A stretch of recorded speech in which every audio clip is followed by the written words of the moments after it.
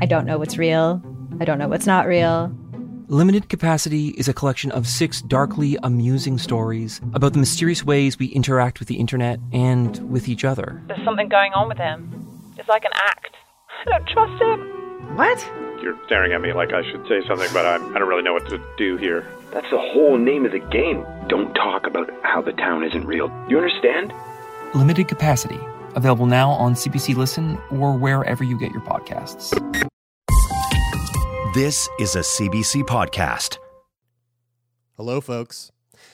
Welcome to another episode of Sick Boy Podcast.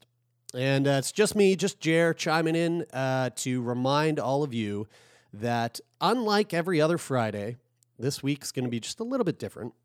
We're not going to be bringing you the feel-good feels with me, Brian, Taylor, and Lauren, because we're taking a little bit of time away from the mics to prep ourselves for the big shift over to the CBC, which actually some of you might have already seen in your podcast feeds. So that's all exciting. But instead of having that, our little foreplay segment at the top there, where we just talk about a bunch of silly shit like how many hot dogs a human can eat. Instead, we're going to go right into our conversation with our guest this week, who is Dr. Sandra Meier. Dr. Meier is an associate professor of psychiatry at Dalhousie University. She's a psychologist, a geneticist, and an epidemiologist.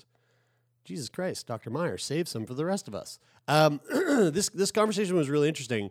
We sat down with Dr. Meier last week, and we talked about social media and its effects that it has on mental health. Dr. Meier has actually started an app called ProSit, and the idea behind the app is that it tracks your mental health. Really, really fascinating stuff. But we get big into, the discussion surrounding how our phones or our screens are, having can have either a positive or really negative effect on our mental health. Actually, you know what? I got my phone here. Let's just see what my screen time is. This is going to be really embarrassing. I'm only doing this because Brian and Taylor aren't here. Okay, here we go. Screen time, daily average. Oh my God. That can't be right. Holy shit. Daily average 6 hours and 20 minutes. which is down 44% from last week. What the hell was last week? Get out of here. How does that make sense? See all activity. What do we got here? By week. Oh my Lord. Oh my God. 25 hours in a week? Jeremy. Oh my God. 13 hours of entertainment? 11 hours of social networking and 3 hours of productivity. Oh God, Jeremy, you suck. Okay, well, let's keep that to ourselves. Well, here we go, folks. Let's dive right into this wonderful conversation with Dr. Meier. And as a little reminder, we will be back next week with our regular scheduled programming. The whole crew will be back again. And we hope you enjoy this little episode. I'll see you on the other side of it, and we'll see you out properly like a good host.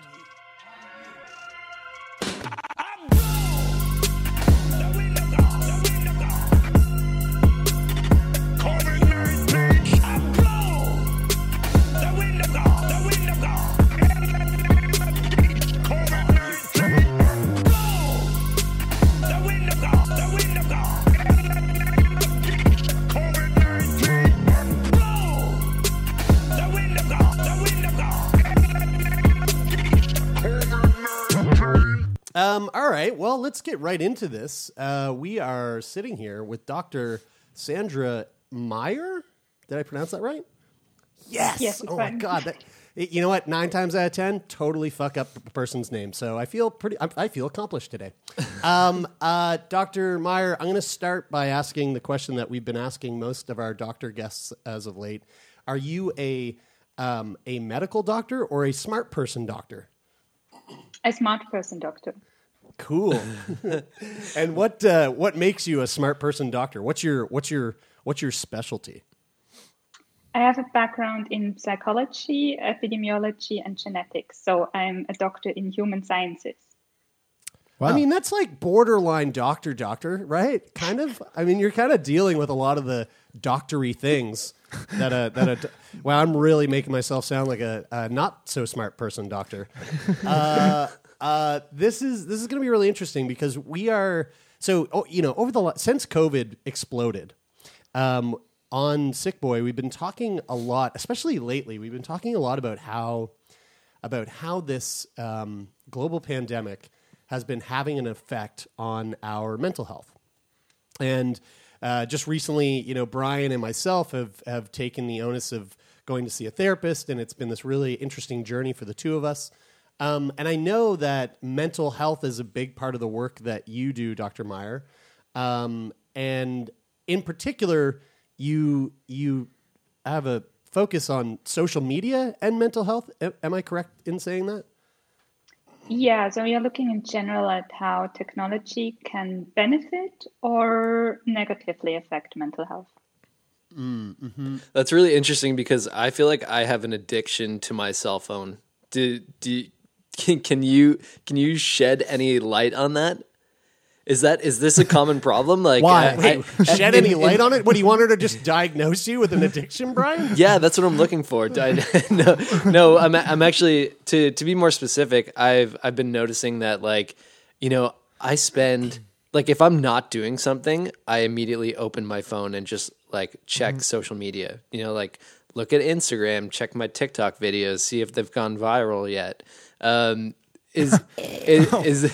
Are you doing research into this aspect of social media, or what exactly are you researching when it comes to social media and mental health? So we will start a big approach at the Discovery Center in Halifax, where we want to look at how people use social media, because we believe it depends a little bit on why you're using it, what your motivation behind it is. So it can be very addictive, but it can also just be that you want to stay in contact with your friends online, or you use it for distraction. It depends a lot on why you're using it and how it impacts your mental health. So we always believe that it has its good things, like staying in contact with people is definitely something nice. But when you actually are so addicted that you're staying up late at night until 2:00 in the morning, or be on chats at very unhealthy times or so, then we believe it has rather a negative impact on your health. So that's really comforting for me to hear, because these guys give me a hard time that I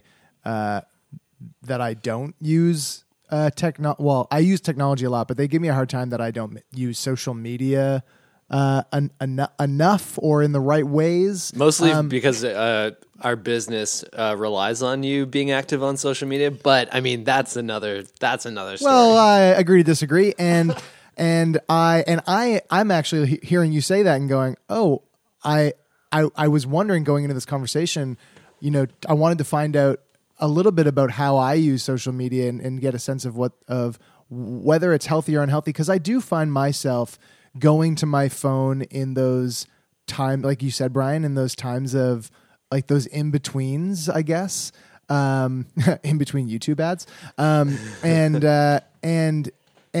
though I use social media in a way to share things with friends and to keep up with things that I'm interested in, but I am very aware in the odd times that I do post something on social media that there is this subtle drawback. Somebody liked it. Somebody commented on it. How does that make me feel? How does it draw me back to opening my phone again? That dopamine hit. What is going on in someone's mind or in their brain when when they see the like pop up or the new comment on the thing that they've just posted? I think that is one of the aspects that can have the most impact on mental health, like this social acceptance. It's probably more or less the same as when you have just normal people around you. So normally we like to have some acceptance or some value of the people around us, even if you just talk to someone. Just in social media, it's more broad, and people can even talk to you and tell you how shitty your post was when you are not there anymore. So normally you can at least walk away from your bully, but when you are on social media, it's a different quality, and also it affects the level of openness. I think that we look into that, for example, where the bullying is different when it's online or when it's in person, and how it affects people. We have some evidence that it's even harder for people when it's online, because it doesn't stop and they can basically not extract from it. And it has a different quality, for example, when you say something not so nice about my post, or whether you comment and gets retweeted from a lot of people so that they all agree with you how bad it is. So just the dimensions of it can be very different. So it makes me think of like high school kids growing up today rather than when we were in high school. Like we, if you got bullied at school, you got bullied at school, but you could go home and it was this kind of like reprieve from that sense of feeling like you're not fitting in. But if you're taking that home and it's relentless, all hours of the day, that could be really challenging to deal with. And it's not only that you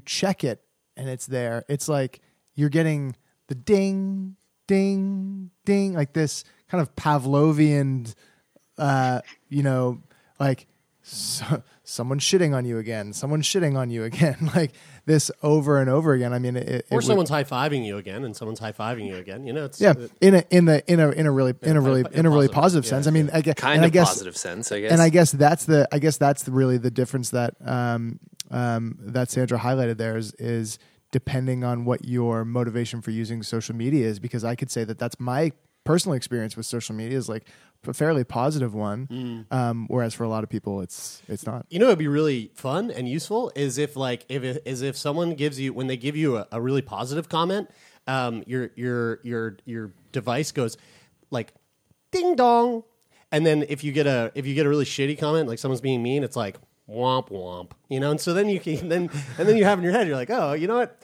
But then we've got to teach technology to discern what is good and what is bad. Hey, and man. that's a whole other can of worms. Hey man, when I'm using Grammarly, I'll oftentimes get a little emoji that says, "This email sounds aggressive."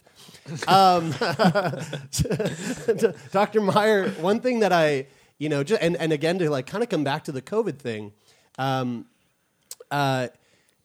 before COVID blew up in our faces, there was obviously a lot of work being done and a lot of things in the media kind of surrounding this idea of how social media in particular can be a bit of a like a detriment to your mental health if you're, again, like you were saying, it depending on how you're using it. And one thing that I've been wondering myself, once COVID sort of exploded, it sort of forced us to, or at least, I don't want to speak for everyone, but for myself personally, when COVID happened and we were in the thick of like quarantine, I found myself being drawn to screens a lot more than I already would be, because it became like my only source of connection with the outside world. Do you have you looked into or have any thoughts on how COVID has changed our relationship to social media or to technology in general? So I can speak from the mental health perspective. So we were always invested in doing a lot of things online, and also having Zoom sessions, especially with our patients that are farther away, because not everyone can always come to Halifax. So Cape Breton, for example, or Newfoundland. It just from a very positive perspective, they change a lot of things that we can do a lot more. So we can now do a lot of our Zoom sessions online. That was much more restricted before. So the health authority allows now a lot more. It's great also for some patients, it's actually really great to see them at home and how they are doing at home, especially when you have a mother that has 3 children or something like that you can really see them with all the problems that come up. For some patients, they prefer still to come in and see the clinicians in place. But yeah, I think it's not better or worse. It just opens up new opportunities. And I'm happy that we can give it to some people in that way. On the other hand, it also made us aware that some of our patients cannot just not use the technology in the way we would hope for. And they have a very bad, for example, internet plan or so. And there's like a 4-person family who uses one phone to connect to the outside world. It's not ideal. So we spend a lot of time also trying to just get the technique up so that people also give devices, but we can naturally not do something about just the plans and how well certain parts of Nova Scotia are covered. It makes me think about that example of the mother that might be home with 3 children who's trying to access therapy online.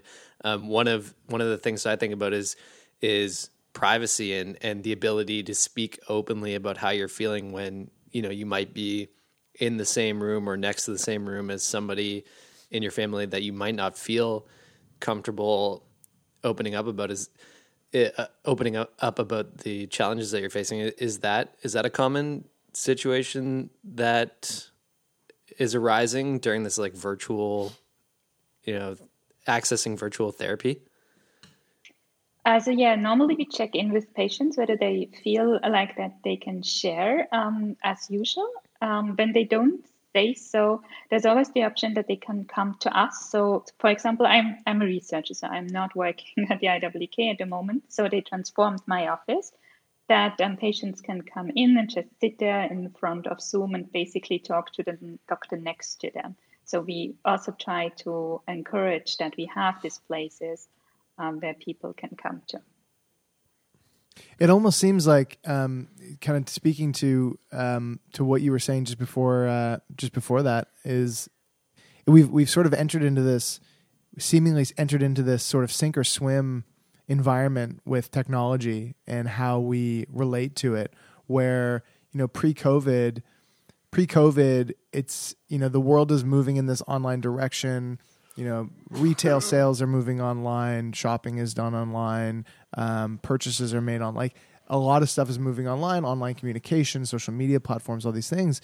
And then all of a sudden COVID happens, everyone's in their home, and it's like, if you want to connect, now it's imperative. Like, all these things are necessary because your connection to people in a physical sense has been completely taken away, and now that we've kind of exited the total lockdown phase of everything, significantly impeded.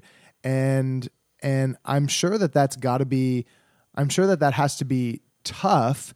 And I'm wondering, do you see a big difference or a gap opening up between mental health outcomes for the younger population that might be just more intuitively making that switch, or had already made that complete switch to the technological world, versus an older population that might have been very hesitant to adopt the online world and is now feeling like they have no choice but to interact in this way? So in general, there's definitely a difference between younger people and older people in the way that they use technology. But on the other hand, I also have to say that we should be open to the older generation, because sometimes they actually are pretty amazing with it. So I have a lot of grandfathers who are on TikTok to communicate with their grandchildren. So I think it depends, and we as clinicians just have to show them how easy it sometimes is. Because they have a lot of ideas how it is, but you can design things in a way that it's okay for them. So, for example, when I design apps for older people, I just make the buttons big. just looked at the way that it's written. That's a bit bigger, and the coloring system is different. So when we do something Like for children, everything's black and white for older people. Do you make it all black and white so it's kind of like, oh, back in the day, or black and white? Yeah, because everyone who's using technology, who's quote unquote old, is 97. Yeah, before color existed on TV. So it's not completely wrong. We actually work with much more white backgrounds when we work with older people and bluish colors. But for example, youth like black themed things. So when the background is black and then you have rather bright colors, that is something that we do for youth. We also designed now an app basically in a way that you can choose what your background is. So you can say, okay, I want to have it purple, and then the front should be something different. So yeah, we try to make it like that. I'm really fascinated by. I'm really interested that you mentioned that you're working with like app development with older populations, because and this will probably sound like I'm half joking, but I'm very serious. I mean, when I have a conversation with either my mom or my dad, they're both not super technologically inclined, but my mom is more so than my dad, and there's a difference there, and it seems like sometimes if I laid out a very similar process of how to do something, that isn't technological, that had the same amount of steps and the same relative seeming difficulty, then there's no issue. It's like, okay, boom, do it once, got it.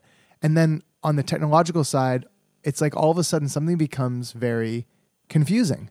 And is there anything concrete that can be said about why? And again, this is I'm painting with a broad brush here, but my perception that on average someone from an older generation or older population has more difficulty with technology. And I'm wondering if it's something, this is just my putting something out there.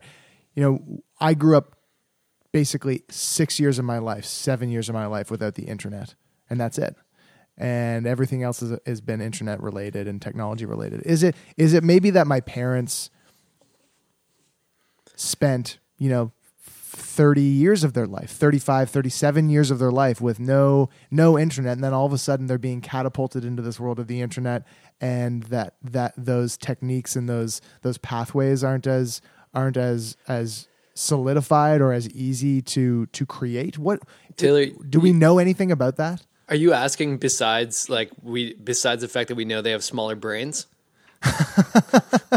Whoa, shots fired. Jesus Christ, Brian. Brian, here's the line. Here's the line. You just won the gold medal in the triple jump. I love that Brian just continues. I love that Brian just continues to dig a hole to make him the least liked member of the Sick Boy team. That's not true. That was an endearing joke. Keep it up, buddy. Yep, keep it up. Dr. Meier, is there anything in that? Is there anything that we can look to and say, hey, this is a fairly scientific reason why somebody on average from an older generation has more difficulty with technology than someone from a younger one does? I think what I would explain is that your experience shape your expectations. So when you have the experience that you work with the internet since you're very young and it always works for you, and you find a solution to things, it's pretty easy for you to deal with updates. And even for us, I mean, our generation also had like, come on, your first computer, do what your computer can do now. But we kind of grew with it. But for someone who's older, I think their expectations are different because they don't have this experience that they already went through so many things before and all of it worked fine. And when you have this expectation about yourself that you might be dealing with a problem not as perfectly, then that actually already affects how you tackle the problem and also how successful you will be with it. So I believe that a lot of the older generation just feel like that they won't succeed in using apps in a certain way. And when we make them aware of that they can, it normally works. So we spend a lot of time just explaining how things work and pictures and videos and in text. And then it normally works pretty well. So even for people who think they can shut down the whole internet, at one time point, they realize that they can't. Right. So it's like reframing. So it's really just a like kind of like pushing, getting the boulder, like moving that boulder, that expectation that it's too hard or it's not what I'm used to. I won't be able to do it. But then as soon as you get that ball rolling, then that's the block. That's the thing that's keeping them from feeling like they can use technology just as good as anybody else on the planet. Like everybody really is at the same potential level. There's just a mental blockage that's keeping them there.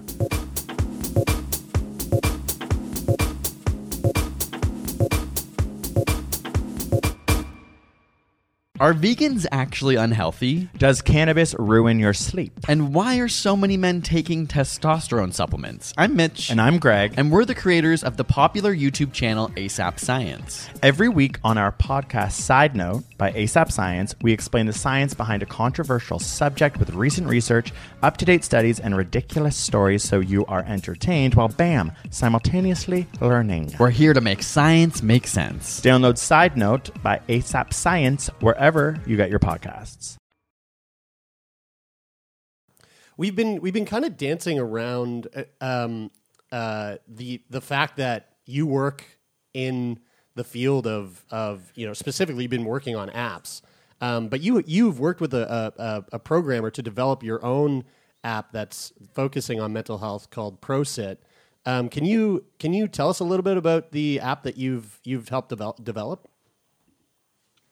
Okay, yeah, so I came to Canada around 2 years ago, and we had this idea that we wanted to look at how our patients are actually doing outside of the clinical setting. Because normally we see them not that often, like once a week or so, and then we ask them how they're doing.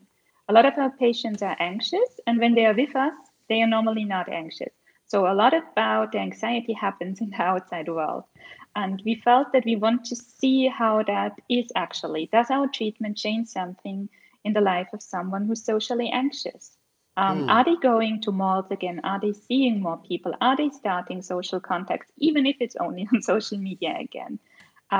This is what we wanted to see, and we thought for that a mobile sensing app would be perfect because it allows us to passively record all the behaviors of people. Because as you said, normally people are not so good in estimating what they are doing. So, for example, when you ask people how often are you on social media, how often you are actually really on, and what you say is still kind of correlating with 0.5. Yeah. Whenever I look at my screen time on my phone, I'm like, oh, I'm probably down around 2 hours, and then I bring it up and I'm like, oh, that's 11 hours. What the?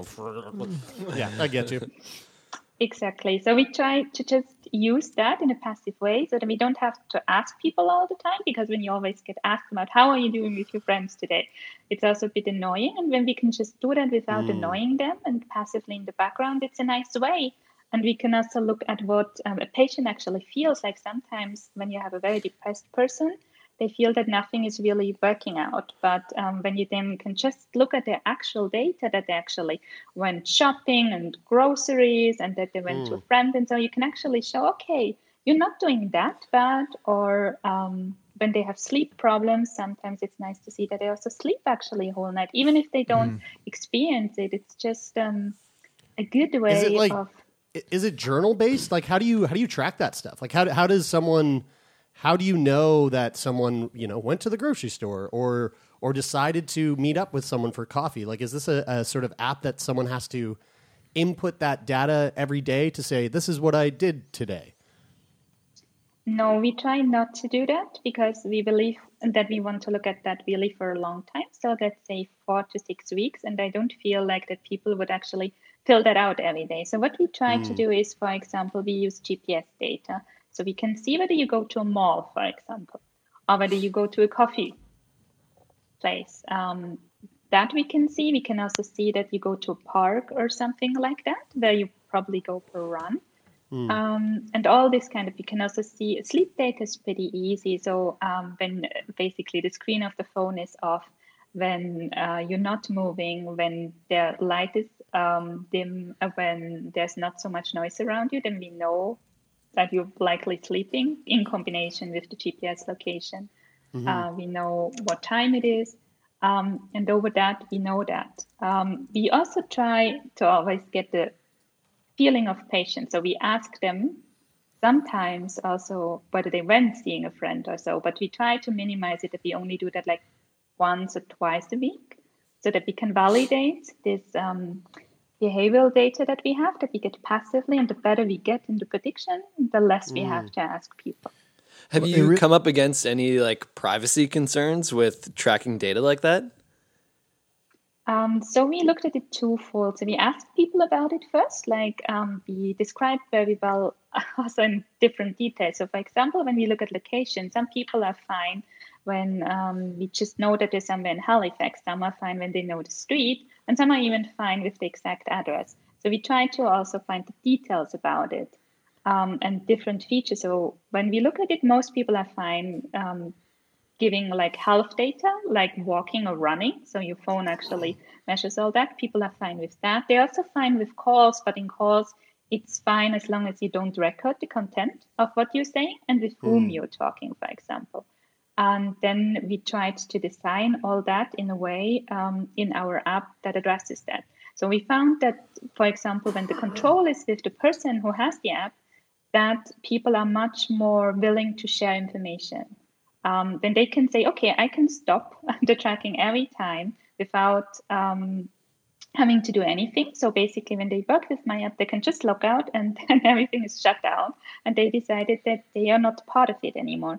The other thing was trust. So they trust us because I think we are the health center. So it's the IWK. All the data comes to us and Dalhousie University. We don't work with any external companies, which we always try to ensure. We have, I think, also a very good policy in just explaining what we're doing and why we're doing. So we don't just gather data, we explain why we do it. And we also want to make sure that we now use a lot of detailed data. But in future, when we see that our prediction can also be done with more summarized data, we will stop using certain data. So we just want to have now all the data because we don't know which one is super relevant. And as soon as we know, we will restrict it again. I think it's really easy to tell how fascinating it would be to look at that data. I'm curious about from the perspective of the patient who is providing you with this data, how do you actually action it to make their lives better? Is it does that range greatly on what you can do based on how robust the data is or how open they are with sharing those more personal details? Okay, so we started now in the data gathering phase, and we are working now on actually reacting to the profiles of people. And for that, our prediction doesn't have to be perfect. It has to give us a hint to start like a conversation with the patient. So, for example, when I feel that one of my patients is highly isolated, I will look at the data, think, okay, that might be the case, but then I will ask my patients first whether they feel like that. Because the worst thing that I can do is basically say, it is like this.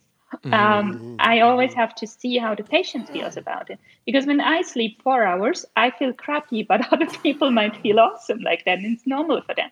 So I need to know where to start with it. And when I find out, for example, they have problems in their social interactions, I can ask them, do you have 5 minutes? And then just send them tips that could help them just to tackle this one problem. And this is how we want to go. So we want to find out, is this your problem? Do you have time to work on that, in interest and work on that? And then we send them accordingly information.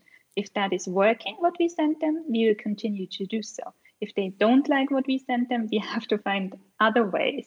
Or maybe also send them to other services just in the province. So what I want to do is basically create a way of finding out what they need and then accordingly bringing the services in a way that they think is useful. Have you been getting much feedback on like how it works? You know, like are the patients that are using the app pretty receptive to what you've been able to do with it? I'm just starting. So the problem is I'm just starting now with actually being active on the behaviors of people. So far, we just know how they feel about being tracked. Right. And so far, it seems to be fine. So we have now, I think, 350 people. Most of them are fine doing it. And I can only say that our patients are very severely affected, unfortunately. So we even reach people that don't come to the health services that we have in the region because they are so socially anxious that they don't leave the house. Oh, wow. And seeing that they actually come to this and that we could potentially reach them also really with treatment over that, which is why we start so much. Initially, we felt we had a lot of time to actually run perfect prediction models, but then we found out that nearly 50% of our patients are not coming to the health services. So we felt like, okay, we have to really start with a treatment app to actually do something for this population that we otherwise don't reach. So everything got a little bit accelerated over time. I think kind of what you were saying a few minutes ago about previously about how tracking passively is really important, because what is happening versus how someone feels, how someone is being versus how they feel they're being are often two very different things. And especially when you're dealing with mental health issues, that gap can grow. That gap can grow very wide between how we feel and what is and how we feel. And I'm very optimistic. It sounds like you are doing a very good job at trying to marry those two things together and not make it, this is how it is, so stop feeling like this, and also in the reverse, and taking how someone feels and how someone's actually being, and really considering those two factors together and marrying them up. That really kind of struck me. So thank you for that. It seems like this has the potential to be a very beneficial and helpful endeavor. Are there certain types of people who are certain mental health challenges that would be specifically good candidates for a program like this? Like you've talked about social anxiety and people who would be, typically maybe not able to don't even feel comfortable enough going into a place to access therapy. But I'm also wondering, are there people who are better candidates, and also are there people who are worse? Like I even think of, this is a kind of a crazy example, but thinking of people who suffer from the Truman Show disorder, and like thinking that they're being tracked on their phone. Like obviously that is a very scary and real mental health issue. And if, they might be really resistant to the idea of being tracked because, and again, that's a very specific example, but it just kind of leads me to the question of, are there people who would be better for this than others? I think internalizing disorders, depression, anxiety work very well because they also benefit from low intense intervention. So, for example, mental health have worked very well for them. On the other hand, we know that bipolar or schizophrenia patients, that they oftentimes need medication. So when it's really a full-blown psychosis, we can't do something over behavioral changes. We really have to give them medication. The other thing is that a lot of the schizophrenia patients naturally have paranoia. So for them, it could actually reinforce some of their delusions or hallucinations. So we would be very careful about doing it with them. But that said, many of them are actually taking part in mobile sensing studies, not when they are fluid and when they have it severely, but for example, when you have schizophrenia is something that is reoccurring. So sometimes you can just have them when they are fine, and you explain them how this mobile sensing app works, and then you can have them install the mobile sensing app and go in the outside world again without the therapist. And when there's something really changing in their behavior massively, the therapist can basically check in with them again whether they are still fine. And that is something that works for these patients as well. So we know that it also works with schizophrenia patients, just not when they are in a very, very severe fluid episode, but when they are fine, they understand the benefit of it. That's really interesting. Is there, I know that a lot of our listeners, there's a number of our listeners who are dealing with social anxiety or depression, and maybe hearing this perhaps might feel a bit interested in getting involved in something like this? Like, is this the kind of thing that like someone can just go to the App Store and download the ProSit mental health app, or how do you find your patients? How do patients find you? So far we haven't felt comfortable enough about the app to actually share it publicly. We still run it as a research project, also because of some security things that we want to make sure that people are really fine. And we also listen to what people are saying. So, for example, when somebody reports some suicidal thoughts, I want to be able to contact them and do something about it. So this is why we haven't sent it out very big so far, because we want to have it under control at the moment and be able to react. So we have that they basically contact us and take part in the study, where we do at the moment majorly the behavioral profiling, but we also have a focus group in which we will discuss with people how they would like to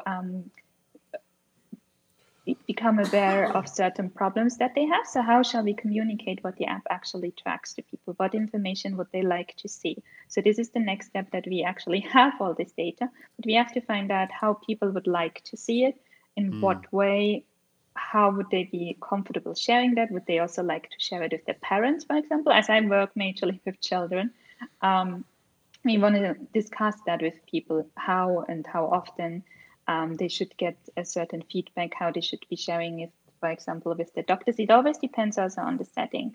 When you have a clinician with you, would you like to share with the clinician? Would you not like to share it? What parts of the information would you like to share with your doctor? So all these things I would like to know, because I would like to design my app in a way and improve it in a way that it majorly fits the needs of my patients.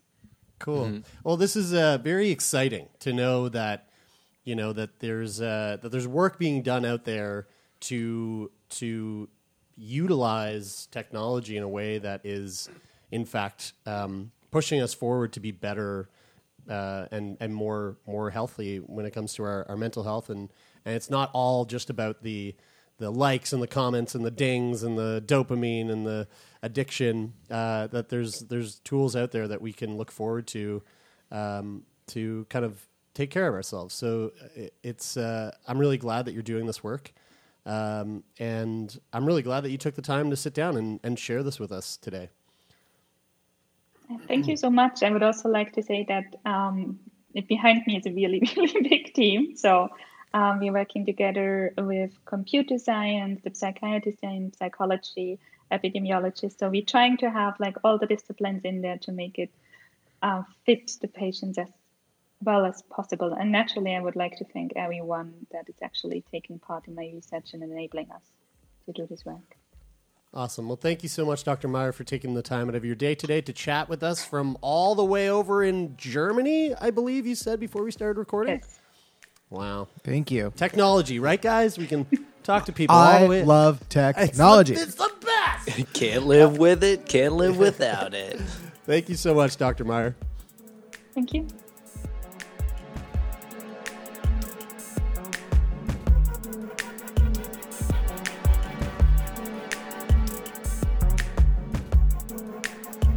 Well, there you go, folks. That was our conversation with Dr. Meier, and I feel a little refreshed. I feel like maybe I should put down the goddamn phone, lift my head up to give my neck and shoulders a break, and take in the lovely sights and smells and sounds and scenes of the summer while we have it. Actually, you know what? I've been thinking. Now that I told you about my daily average screen time, which again is just 6.5 hours a day. How about this? If a little social media challenge. If your screen time is averaging about the same or more than mine, just to hold yourself accountable, I dare you to post a screenshot of that into your story on Instagram, and then tag @SickBoy Podcast, and we'll be sure to show the world how bad you are. at not putting your phone down. And then that will make me feel less like a piece of shit. Okay, then. That is it for this week, folks. We love each and every one of you. Big shout out to all of our patrons. We love you the most. Big thank you to Lauren Sankey, our co-producer and communications lead here at Sick Boy Podcast, for helping us put this together. Big thank you to Brian and Taylor, the co-hosts of this show. I love them so much. I love you boys. Sweet, sweet boys. Big shout out to Donovan the Meerkat Morgan for giving me all the tips and tricks on how to use this editing software. That's right, folks. Still learning. Been 5 years into this. Still have no idea what the fuck I'm doing. All right. Well, I think that's all for this week. I'm Jeremy, and this is Sick Boy.